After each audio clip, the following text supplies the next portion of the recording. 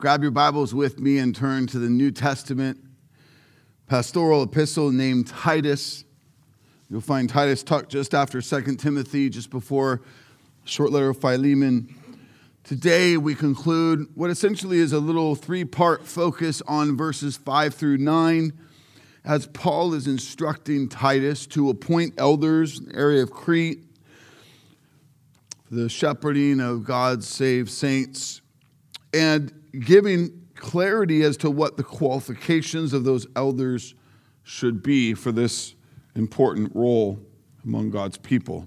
Look with me at the entire passage, Titus 1, 5 through 9. This is why I left you in Crete, so that you might put what remained into order and appoint elders in every town as I directed you. If anyone is above reproach, the husband of one wife, his children are believers and not open to the charge of debauchery or insubordination.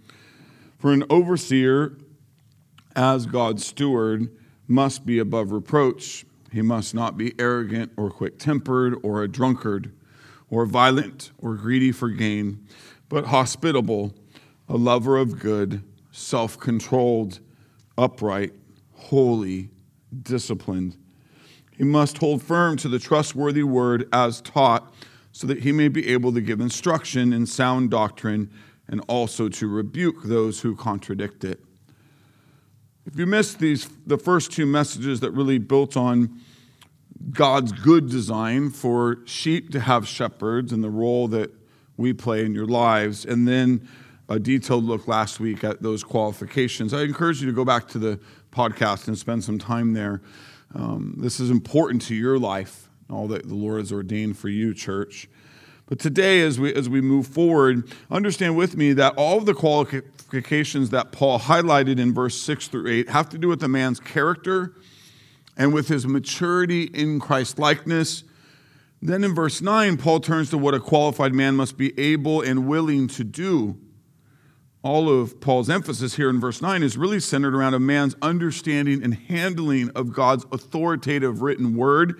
The pastors of God's blood-bought bride are called to preach and to teach and lead and govern and protect and care for the flock according to God's life-transforming and authoritative word. And so we look to the threefold emphasis of this verse, starting with the first portion of it, verse 9. Paul says clearly the qualified elder must hold firm to the trustworthy word as taught. To hold firm, also often translated to hold fast to the trustworthy word as taught, is to highlight one's conviction, to properly understand, be taught, and then totally trust in God's word. This is about a man's conviction to build his life on God's word, to not just kind of know it and consider it, but to have studied it, have been taught it, and then truly and fully submit oneself completely to the authoritative word of God. The Greek word for hold firm here means to strongly cling to or adhere to. So Paul's emphasis here is a relentless devotion. The one who is going to lead God's people must have for his holy word to hold it fast and firm, to not be unwavering, but to study, to be taught humbly, to know it, and then to live it out obediently. These mature brothers in Christ are faithful doers of the word and not hearers only, as James commissions in James 1:22. Be doers of the word and not hearers only, thereby deceiving yourselves. Let me point out for all of us this morning, by way of application, if you are going to be a faithful doer of the word, you must first hear it rightly.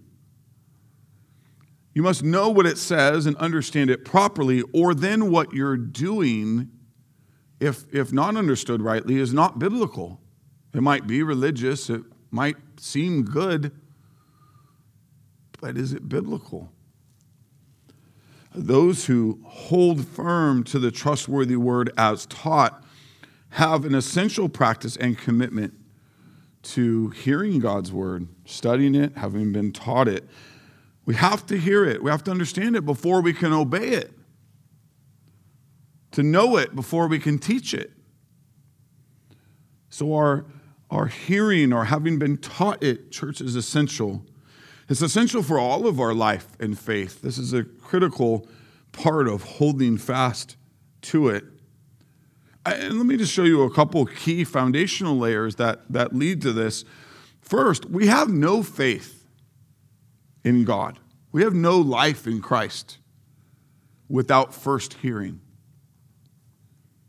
God's word is clear, Romans 10:14. How are they to believe in him of who they've never heard?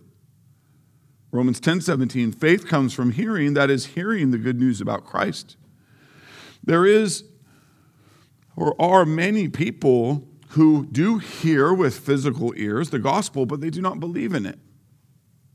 Hebrews 4:2, for good news came to us just as to them, but the message they heard did not benefit them because they were not united by faith with those who listened, or you could say those who heard.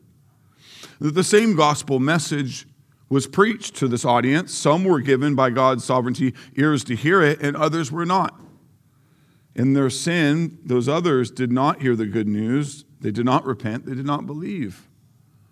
So this points us to the essential sovereign work of the Lord to unstop spiritually deaf ears, blinded by sin, enslaved to sin, so that we hear the good news and then respond with saving faith. Jesus tells a famous parable in Mark chapter 4 about different kinds of soil. It's often represented very wrong in people's interpretation of this passage. It's a parable told to talk about different kinds of hearing of the gospel. His point is to clarify the need to truly hear the gospel. You must be given ears to hear it. He says in Mark 4:9, he who has ears to hear, let him hear.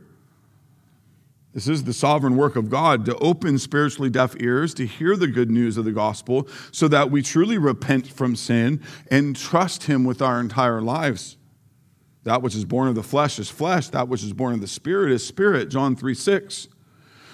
So, church, this morning, see with me, the Holy Spirit's mighty and important vital role in God's giving of new birth to his elect. Spiritual new birth is an essential step for anyone who is dead in sin to be made alive by the Spirit. Only then can we hear the gospel and respond in saving faith. Church, I want you to be oh so mindful and thankful for the work of God, the Holy Spirit, whom without we would be spiritually dead and deaf. We are desperate for the regenerating and then sanctifying work of the Holy Spirit in our lives. Because to attempt to do what is righteous without true regeneration and Holy Spirit conviction is to produce self-righteousness. It is man-made religion at best. If our doing the commands of God is not empowered by the Holy Spirit, and specifically by Holy Spirit-driven hearing, it's vain. It's religion. It's good for nothing. And so I would just ask you to make it personal by way of application. Are you just doing what you think is best, what you're supposed to do? Or are you doing the things of God because you're convicted in your hearing of his word that it is his perfect will and way for you? I pray we don't miss the vital role of the Holy Spirit in our hearing, in our understanding the word rightly, in our being taught it rightly. Shepherds of God's flock must be committed to not just hearing that brings salvation, but a study of the word, a humility to be taught the word rightly, right? So we don't just get there on our own. There's a discipleship, there's a discipline, there's a teaching, an imparting. If our pastors are going to lead God's people God's way and not their own way, then we must be humbly submitted to the Word of God and understanding it correctly. Their holding firm really starts with faithful, humble, fruitful study, learning, being taught to know God's Word correctly.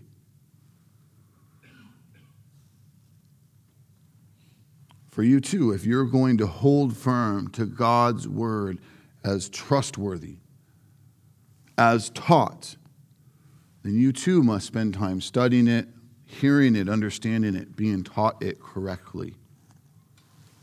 If you skip this discipline, then I would just ask, what are you really holding firm to? I love this quote from Pastor John Piper. Heard me say it before. There is a spiritual diet without which no Christian can be strong or healthy or fruitful. That is a diet of the Word of God. In your own study, discipleship, sitting under the faithful teaching, preaching of your shepherds. Is that your practice? Is that your habit? Is that your diet? Only when we understand it rightly, then are we able to live it out faithfully, completely, and obediently. Paul commends another young shepherd by the name of Timothy in his first letter to Timothy, chapter 4, verse 16. He says, keep a close watch on yourself and on the teaching, on your doctrine. This means the readied man of God to lead God's people must be proven, vetted, to be committed, to keep a close watch on his own life and faith, and on sound doctrine. Does he know it? Has he been taught it? If not, he will not be qualified. He will not honor the Lord in how he attempts to lead God's sheep. A shepherd's spiritual leadership of Christ is not dependent, therefore, on his personality, on his natural abilities, on his education, on his common sense, on his human wisdom. No, it's built on his right knowledge of the Holy Scriptures and his commitment to trust himself to it, and then to teach his flock faithfully to know it and trust it as well. The man who's not truly and fully holding fast to God's word as it has been taught in his heart and life is not then qualified to lead the sheep or to preach it. The power and truth of God's word must be woven into the fabric of a shepherd, who he is, unto that which is completely and accountably submissive to it. Like the apostles in the early church, qualified and faithful shepherds must devote themselves to prayer and to the ministry of the word. Acts 6:4. Without this, a preacher will backfill what's missing with his own convictions, preferences, priorities, ideas, or stories. I can tell you, looking back at God's refinement in my own teaching and preaching discipline over the last 3 decades, I can see how this is true of me. The more I've understood and trusted and obeyed God's word, the more I'm convicted to get out of the way of it. Get out of the way of the work of God's power to change lives. For it's his power at work. It's his word at work that changes lives, not me. Not my stories, not my ideas. Praise God for his reformation in us all. Amen. Church, do you see the potency, the power of God's truths in your life? You need to not undervalue or underestimate the Holy Spirit's work through them to do amazing things in you. Paul refers to God's word in Ephesians 6, verse 17, as the sword of the Spirit.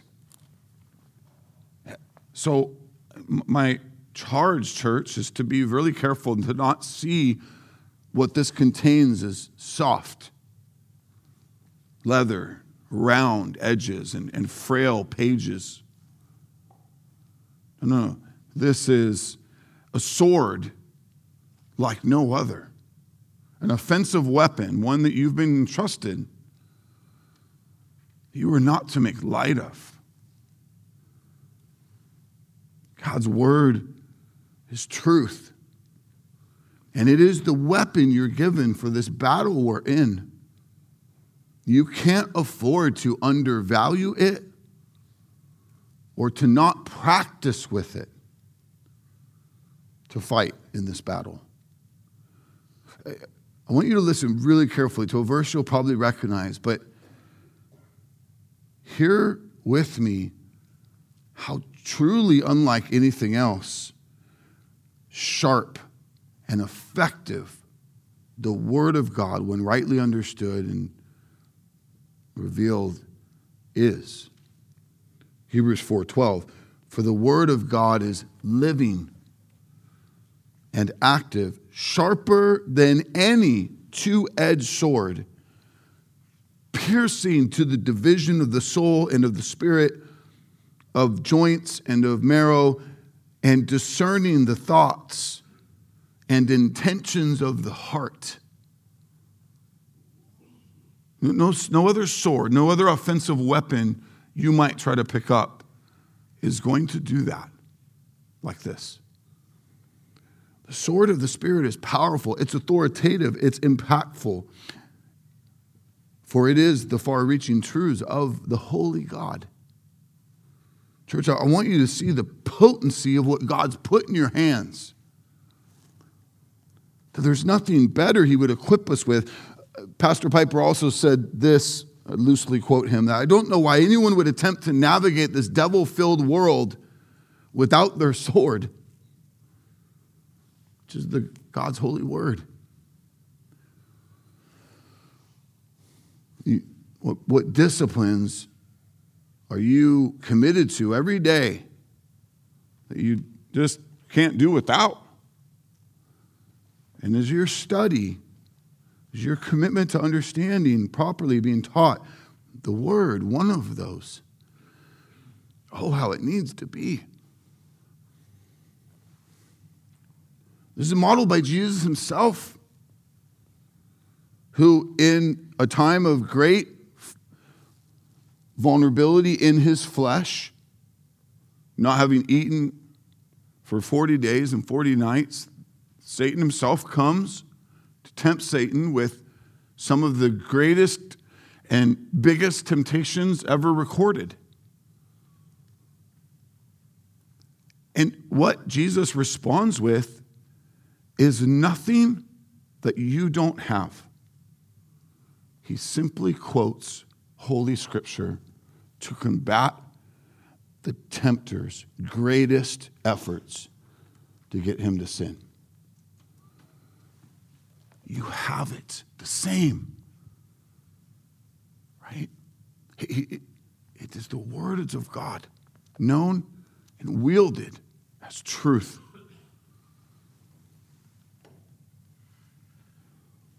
As Thomas said, speaks to this well.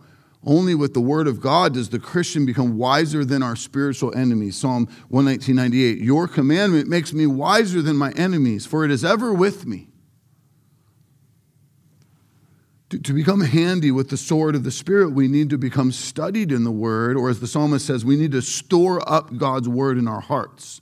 Psalm 119:11. Maybe you're working hard lately to store up other things in your life, on your shelves, in your circumstances, thinking if I just kind of get this thing tucked in, it's going to be good. Are you storing up God's word in your heart so it's ready to help you and deliver you and be wielded, help you fight? You have to hold fast to it. That's to devote ourselves, to fix our attention on it, to commit our entire person to it.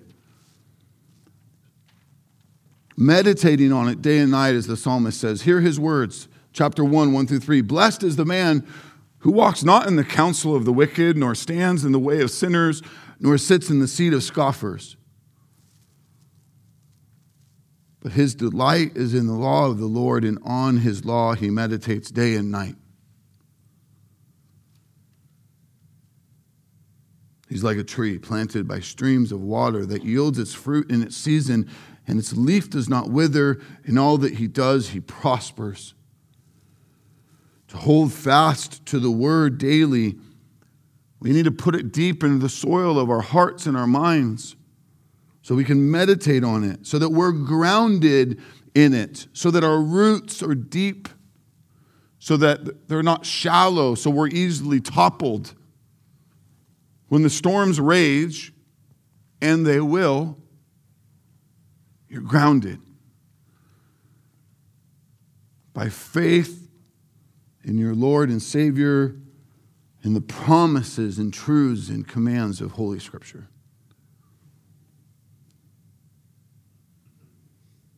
Paul says the qualified elder must hold firmly to the trustworthy word as taught. Oh, how trustworthy it is. Why? Because it's God's word. He cannot lie. It is trustworthy to a degree by which nothing could be more true, more trustworthy.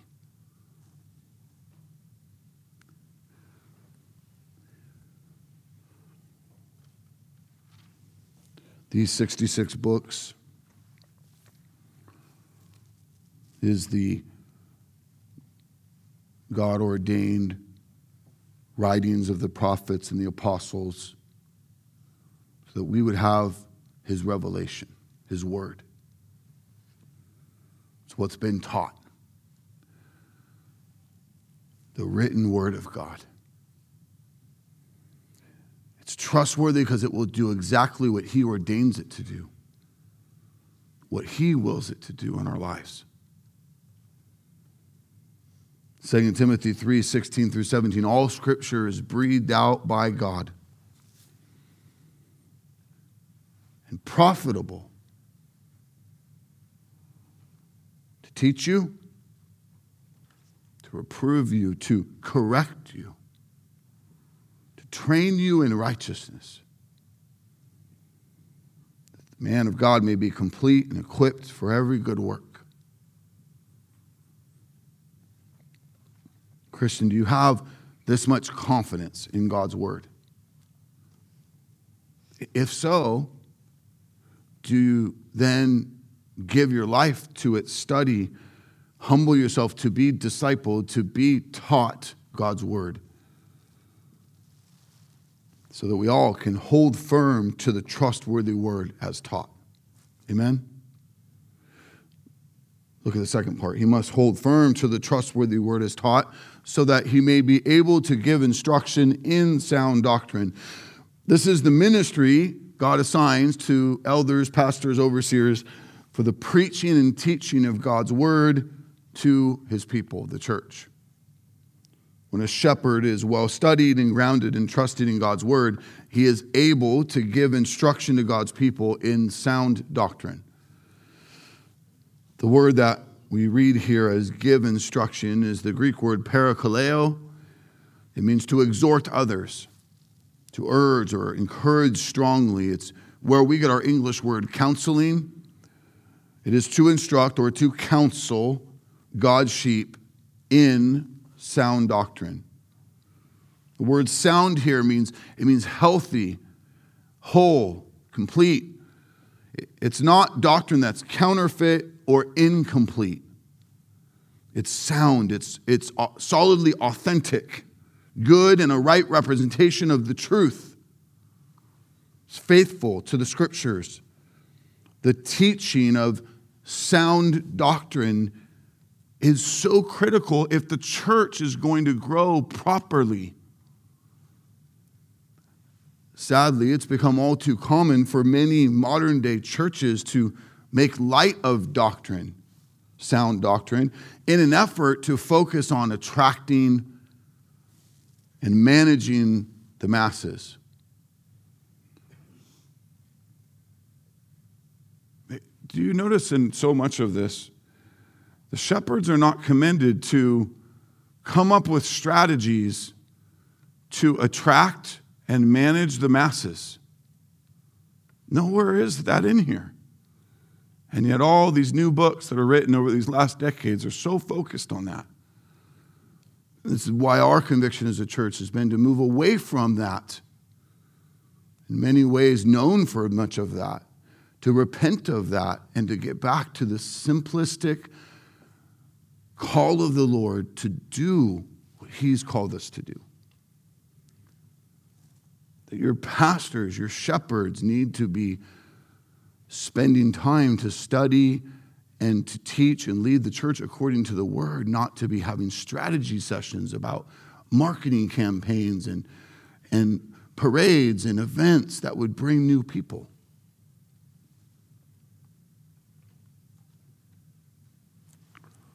I think the effort towards these unbiblical priorities for shepherds is why so many modern-day Christians are so malnourished and struggling to live faithfully and sacrificially for Jesus in all they do. They're a part of a form of labeled Christianity that's not committed to the faithful and unapologetic preaching and teaching of God's truths. And where that's happening, those people will remain shallow in their faith and largely ignorant to the full knowledge of God's truth, which then impacts not only them, but those that are coming behind them. Parents, to your children, brothers and sisters in Christ, to your neighbors, your coworkers, your extended family. Listen to Paul drive this home. God's good design for how the church is to operate, and this instrumental part of proper teaching of sound doctrine. Ephesians 4:11 through 14, he gave the apostles, the prophets, the evangelists, the shepherds, and the teachers, so that's us, to do what? To equip the saints for the work of the ministry, for the building up of the body of Christ until we obtain the unity of the faith and the knowledge of the Son of God to mature manhood, to the measure of the stature of the fullness of Christ, so that we may no longer be children, tossed to and fro by the waves and carried about by every wind of doctrine, by human cunning, by craftiness and deceitful schemes.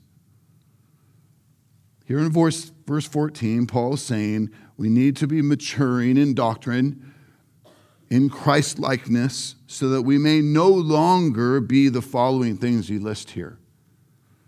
Maturity in Christ is essential to our stability in the midst of life's great trials and temptations, that we'd remain faithful. The first emphasis he gives here, and I want to highlight a couple, is that we're no longer like children, right? A good metaphor for maturity or lack thereof. Children are naive. They're largely ignorant. They're easy to sway or to deceive. Some little children are small in frame and stature, so therefore they're weak. In this, Paul is talking about the need for theological stability in a world that's constantly coming at you with manipulation and temptation and deception. The littlest children are unstable, just learning to walk, navigate a room, immature when it comes to good balance and discernment for what to say yes or no to. They're just learning. A child's not ready to navigate and stand fast in the midst of life's trials and manipulations. It's God's good plan and blessing of qualified shepherds to teach sound doctrine that we would mature, be discipled, so that we wouldn't remain kids our entire lives. If you're feeling somewhat convicted by that personally and feeling like, hey, I'm a little older and I still feel like so much that describes me, I would just say, praise God that in His sovereignty, He's at work in you now. And so let's be diligent, not to continue at the pace you've been and making excuses, but to lean in and let the Lord go to work and see what He can do. Spiritual maturity in Christ and his holy word is the grounding. It's the stability we need to endure life's trials and temptations as we grow up and mature in all these ways. Church stability, maturity is key because life is going to rage at you. And so Jesus taught this in his famous illustration in Matthew 7, 24 through 27. And hear how it's so linked to why shepherds need to be doing this with the sheep in the church. Everyone who hears these words of mine and does them will be like a wise man who built his house on the rock. And when the rain fell and the floods came and the winds blew and beat on that house, it did not fall. And the winds, because it had been founded on the rock. And everyone who hears these words of mine and does not do them is like a foolish man who built his house on the sand. And the rain fell and the floods came and the winds blew and beat against that house and it fell. And great was the fall of it. To truly be built on the rock that is Jesus Christ and his holy word means you have heard the gospel and are fully given your life to Christ. You now belong to Jesus. It's your joy to belong to him. And so it's your joy to know him and be taught truth and to mature and to obey him.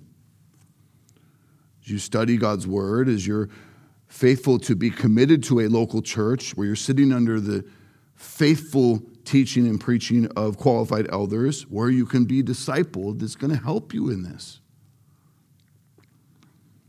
When you hear the instruction of the truth of God, you obey it. You don't reason with it. You don't make excuses. No, you submit to it joyfully, faithfully. If you all too often feel unstable, then using the context of these scriptures, I would encourage you this way. That likely your issue is not the storm you're in, but the maturity of your grounding in Christ alone, based on his holy promises and truth found in his word, that empowers your faith. So in other words, what you don't need is just life to start going your way, as we often get caught up in thinking that's really what's going to make it all better. But no, what I need is to be more stable and grounded in Christ, in faith, in his word. And so if that's you, then maybe there's a fresh leaning in to the church, to the sitting under sound teaching and preaching, to be discipled by mature brothers and sisters in Christ. There's a humbling of yourself to do that. Just because you did that once or back then doesn't mean you don't continue to do it. That there's a maturity happening under greater stability. And in this, feel less and less like a child that's wobbly and constantly ready just to be tipped over. Notice another clarity here as it relates to our passage, that we may no longer be children tossed to and fro by the waves, carried about by every wind of doctrine, by human cunning, craftiness, deceitful schemes. The term wind of doctrine is meant to convey a flippant, ill-founded, unbiblical, unestablished, trendy belief. It's false doctrine. It's compared to wind because it's so light and empty. There's a sinful pride at work that can cause a person's propensity to grab hold of trendy doctrine, because our flesh can struggle with the notion of not wanting to be old-fashioned or outdated. Our culture really comes hard at us. Don't be old-fashioned. Don't be outdated. And so we're constantly struggling with not wanting to be part of that. But in that fear to be left behind, then we're vulnerable to say yes to things that seem trendy or popular, or this is good for me or my wife or my kids. To know what's trending. I don't want to be out of the know. I want to know. And in this lane, many Christians can fall into great compromise, especially when it comes to doctrine. the aim of keeping yourself relevant or current. Churches who are caught up in this just end up a mess. I've kind of joked with you before that it's not bad to be old-fashioned, traditional. Why? Because God and His Word are the best epitome of old school, where truth resides and is lasting and unwavering. One of the great ploys of our enemy is to teach us to value, to be progressive and finding new territory and cutting edge. Parents, can I just commend you quickly as a sidebar? We're in danger of doing this with our own children. The most important season of their lives, their childhood, they're to be raised, they're to be trained, they're to be honed, protected, and shaped by you in God's truths. And yet far too many parents fall prey to the concern that their kids are not keeping up with their peers. And so we're going to compromise things to make sure they don't fall out of the norm. Church, can I just remind you that to be a Christian is in many ways to look nothing like the world.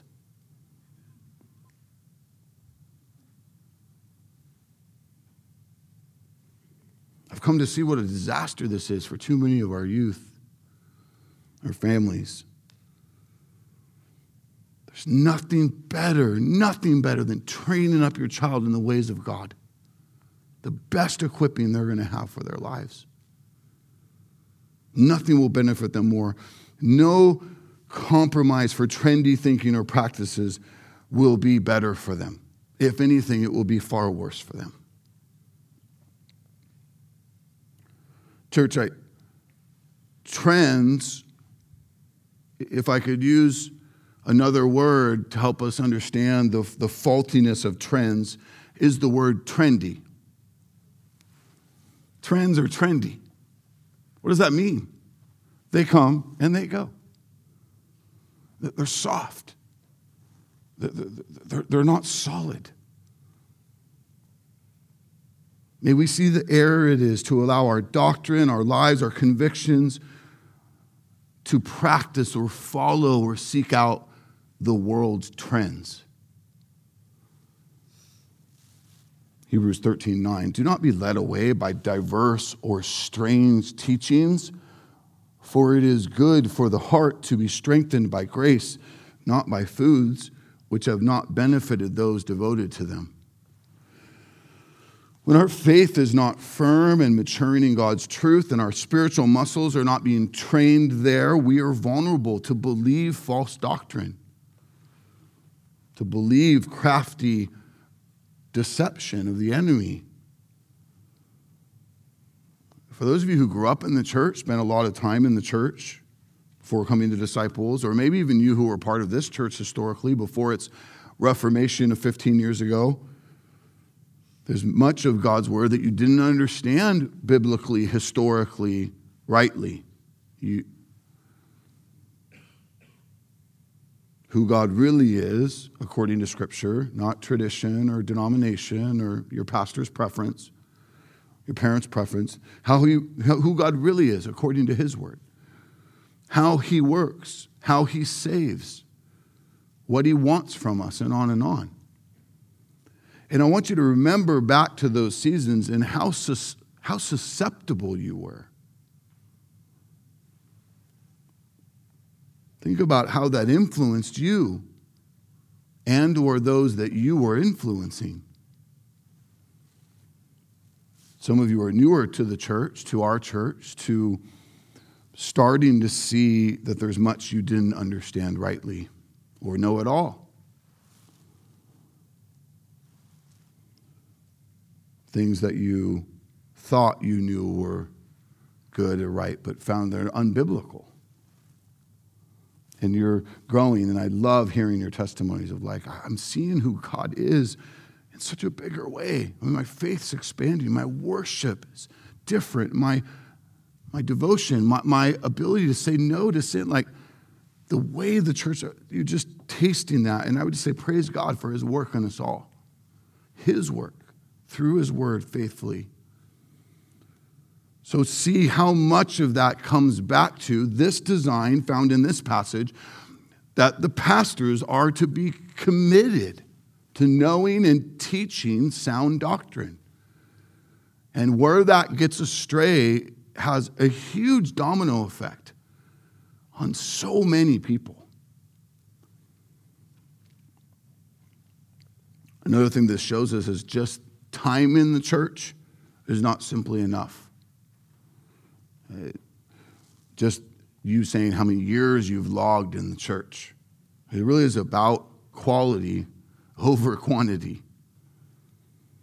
To be active in studying the word rightly, being taught it correctly, being discipled actively by biblically convicted shepherds and disciplers to help you learn and trust in sound doctrine. This is why it's such a vital part of Paul's charge to Titus. The elders need to faithfully teach the sheep sound doctrine so that he may be able to give instruction in sound doctrine. This is a high and important call, one that in a special way began when Jesus turned to Peter. John 21:17. He's getting ready to ascend. He says to Peter, feed my sheep.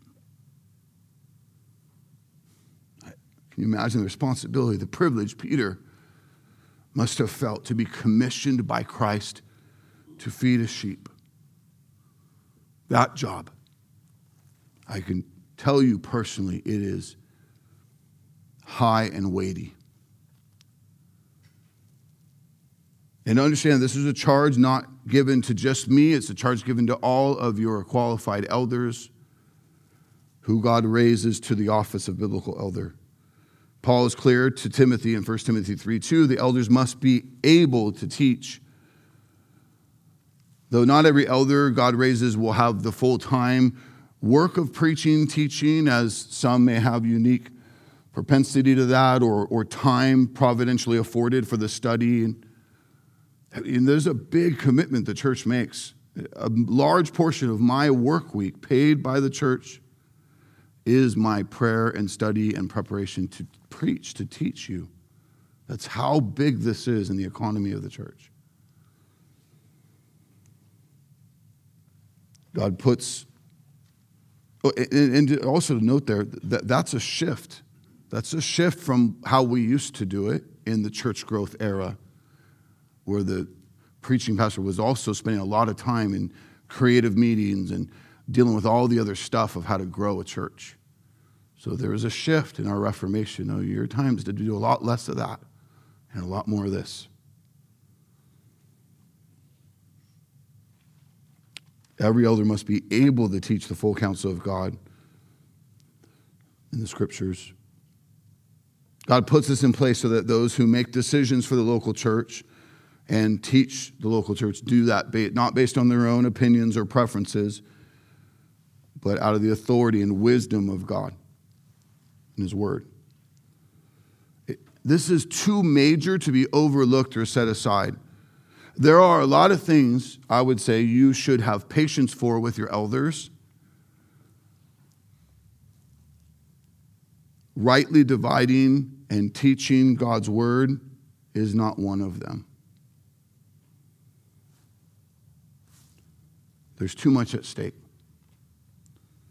James stresses this reality. Not many of you should become teachers, my brothers, for you know that we who teach will be judged with greater strictness. James 3:1. There's an influence, there's a responsibility in this. That it needs to be done rightly, biblically, correctly. If a person takes on this responsibility of teaching God's sheep, they take on the scrutiny, the additional scrutiny that comes with wielding that influence. Jesus warns in Luke 12:48, everyone to whom much is given, of him much will be required, and from him to whom they entrust much, they will demand the more. And sometimes we can look to the roles of those who are on the stage or teaching or preaching as cool or prestigious, and We shouldn't be influenced that way, maybe to the point where you're longing one day to get to do it. No, James is clear. No, few of you should do this. There's, instead of any kind of ego or pride that comes from it, there should be a right fear and trembling that teachers should have. Responsibility to correctly wield God's word with God-honoring influence to others. It's not a light one. There's a discipline of life to study and to grow, and there's no room for arrogance or pride or ego. And I'm sad to see those who we've kind of watched who struggled with that. Many of those men have proven to be disqualified and removed from their churches. One went so far not so long ago to kill himself.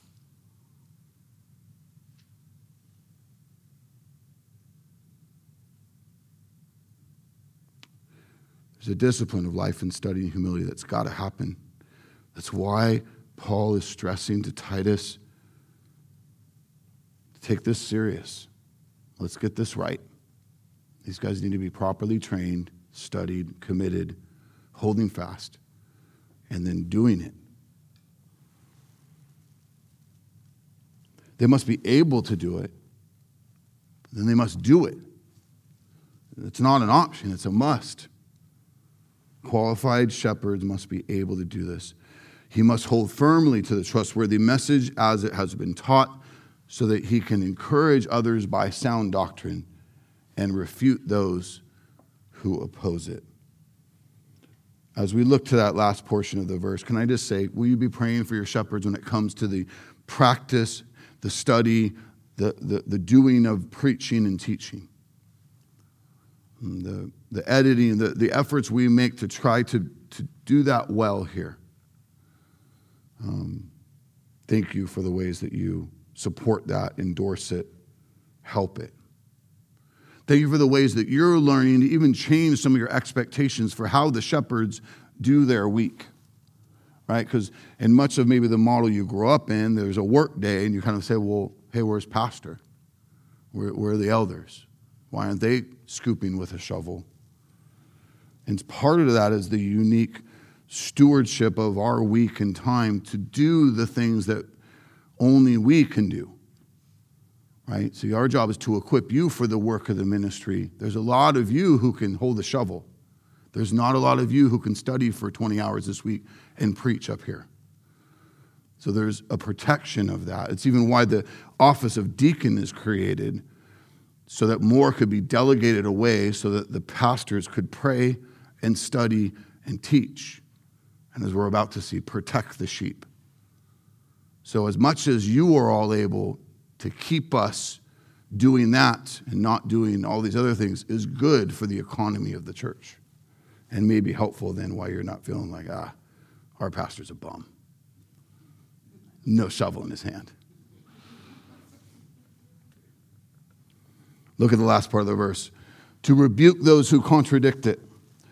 He says elders must know the Bible well enough to properly be able and equipped to rebuke those who speak falsely, who speak against God's truth.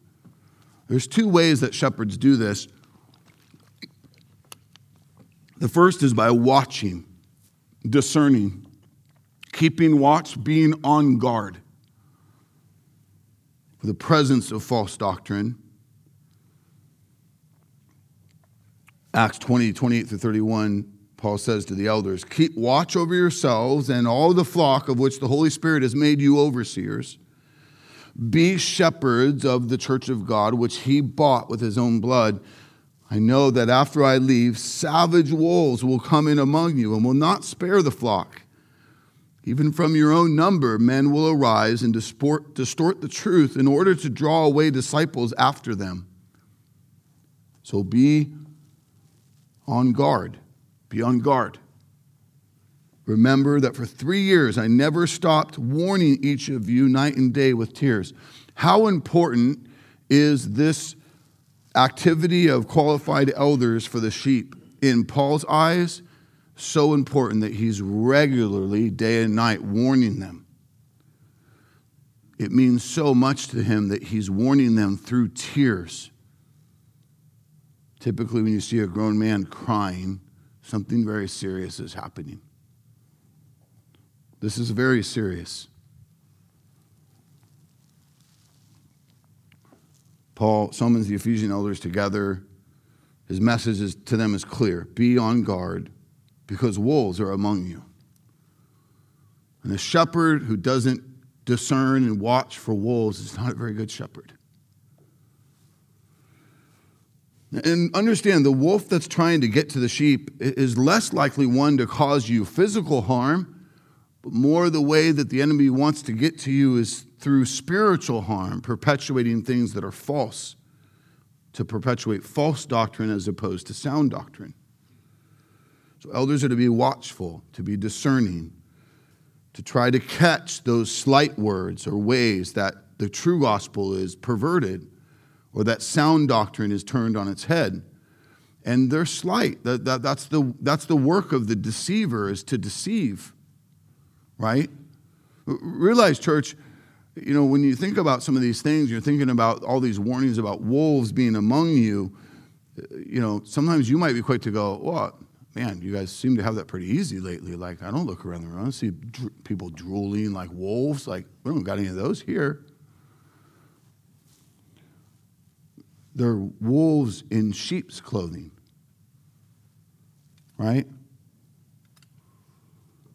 Jesus brings stern warning, Matthew 7:15. Beware of false prophets who come to you in sheep's clothing. Inwardly, they're ravenous wolves. So that means there's a uniqueness to the post of a qualified shepherd to help try to identify that. So I just also bring this thing then. When it feels like maybe the pastors, the elders are being a little picky, it feels you're being a little picky. Our job's to be picky.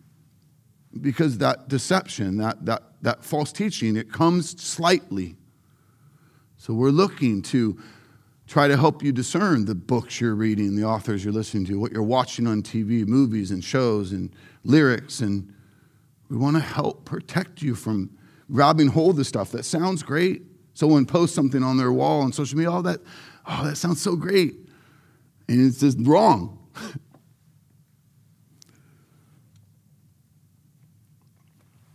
Paul's clear to say the church is always threatened, always under attack.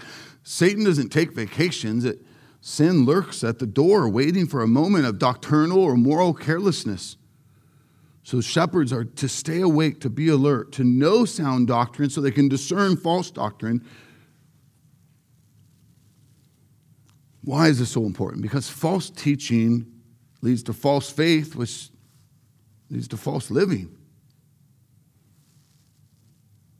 Elders are responsible for having enough biblical knowledge to help refute false doctrine, to be spiritually alert, to be courageous enough to call it out, even if that's unpopular.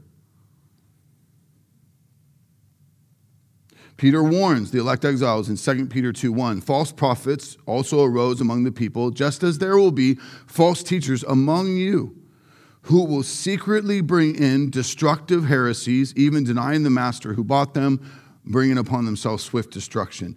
Why is it so important your elders are watching for false doctrine? Because of what Peter says here, destructive heresies, damnable heresy. Stuff that's so wrong, it leads to faith in a wrong gospel, a false gospel, and other gods, and is not saving at all. Because, why is it so important? Because it's a matter of life and death. You're promoting life through biblical truth, or you're promoting death through man-made heresy.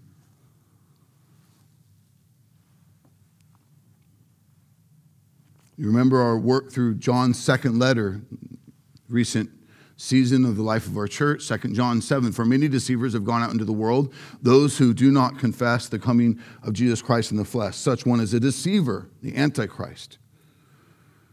Church, we're at war. Please, I pray you see that. If you were here Wednesday night, you were reminded of the reality of demons and Satan, our enemy, and we're at war. Be careful how comfortable you're getting. I want you to be full of faith. I don't want you to be fearful of these things. We should fear nothing but God. He has us, right? But are you prayed up coming to church? Are you aware that any given Sunday, this stuff could go down? That in the corners and in the other studies and in the circling around and the other places where we're gathering, this stuff could go down. Our enemy, Satan, doesn't want to see people repent and trust in Jesus for salvation. He wants to convince the world of lies, false teachings, instead of trusting the only one who can save, Jesus himself. Praise God, praise God, praise God for the blessing that it is to be given his word, our sword. Praise God that he ordains to raise up and ready shepherds, qualified shepherds, who are studied and taught and are faithful to teach and equip the saints with God's word. Shepherds who watch for us and fight for us against what is false, those that are looking to deceive and derail the people of God. The only gospel that sets us free. May we pray for our shepherds who labor in this most important way, and may the Lord continue to raise up through discipleship more shepherds for this time in life of the church and for the generations to come. This was not a portion of the text that's for someone else. I pray that now you've seen clearly after 3 sermons of working through these verses, this is very much for you, for your lives, for your good. God's good design for these things. We'd appreciate it. We'd hold fast to it, be committed to it. So excited about where we're headed moving forward. But let's first pray and lift our voices together. Lord, we thank you for this time to slow, to study, to be taught your word, to understand it rightly, historically. We're thankful for the reformation you've done in our own church in many of these ways. Much of getting this church to a healthy, growing, mature place was started here. It started with leadership and leadership's influence and priority for the church. And we don't want to lose sight of that now and moving forward. There's much that comes with this office that we'd be faithful to continue to hold up our pastors in prayer in all the ways, especially that the enemy would love to derail them or get them distracted or diluted or disqualified. And the impact then that is on the church. I'm sad where I see what seems to be a real lack of vetting for men that are put up as pastors or not held accountable along the way, and then later to see the reality of that and their demise and the fallout of the church. Protect us, Lord. Keep us elders accountable, plural, pressing into you, fighting sin, turning from it, maturing in Christ, being faithful to these things. Help us as the church to embrace this, endorse it, support it, understand it, and see it applied. To be taught your word rightly, faithfully, for our own sanctification, edification, then the readiness of us to disciple others. What that means in our homes, in our circles of influence, in this time in life. Before you take us home to glory. Oh, what a day that will be. It's our joy to be your slave, to serve you today. We want to be grounded on the rock that is Jesus Christ, so that when the waves and the storms rage, we stand fast on your truth and for your glory. In Jesus' mighty name we pray.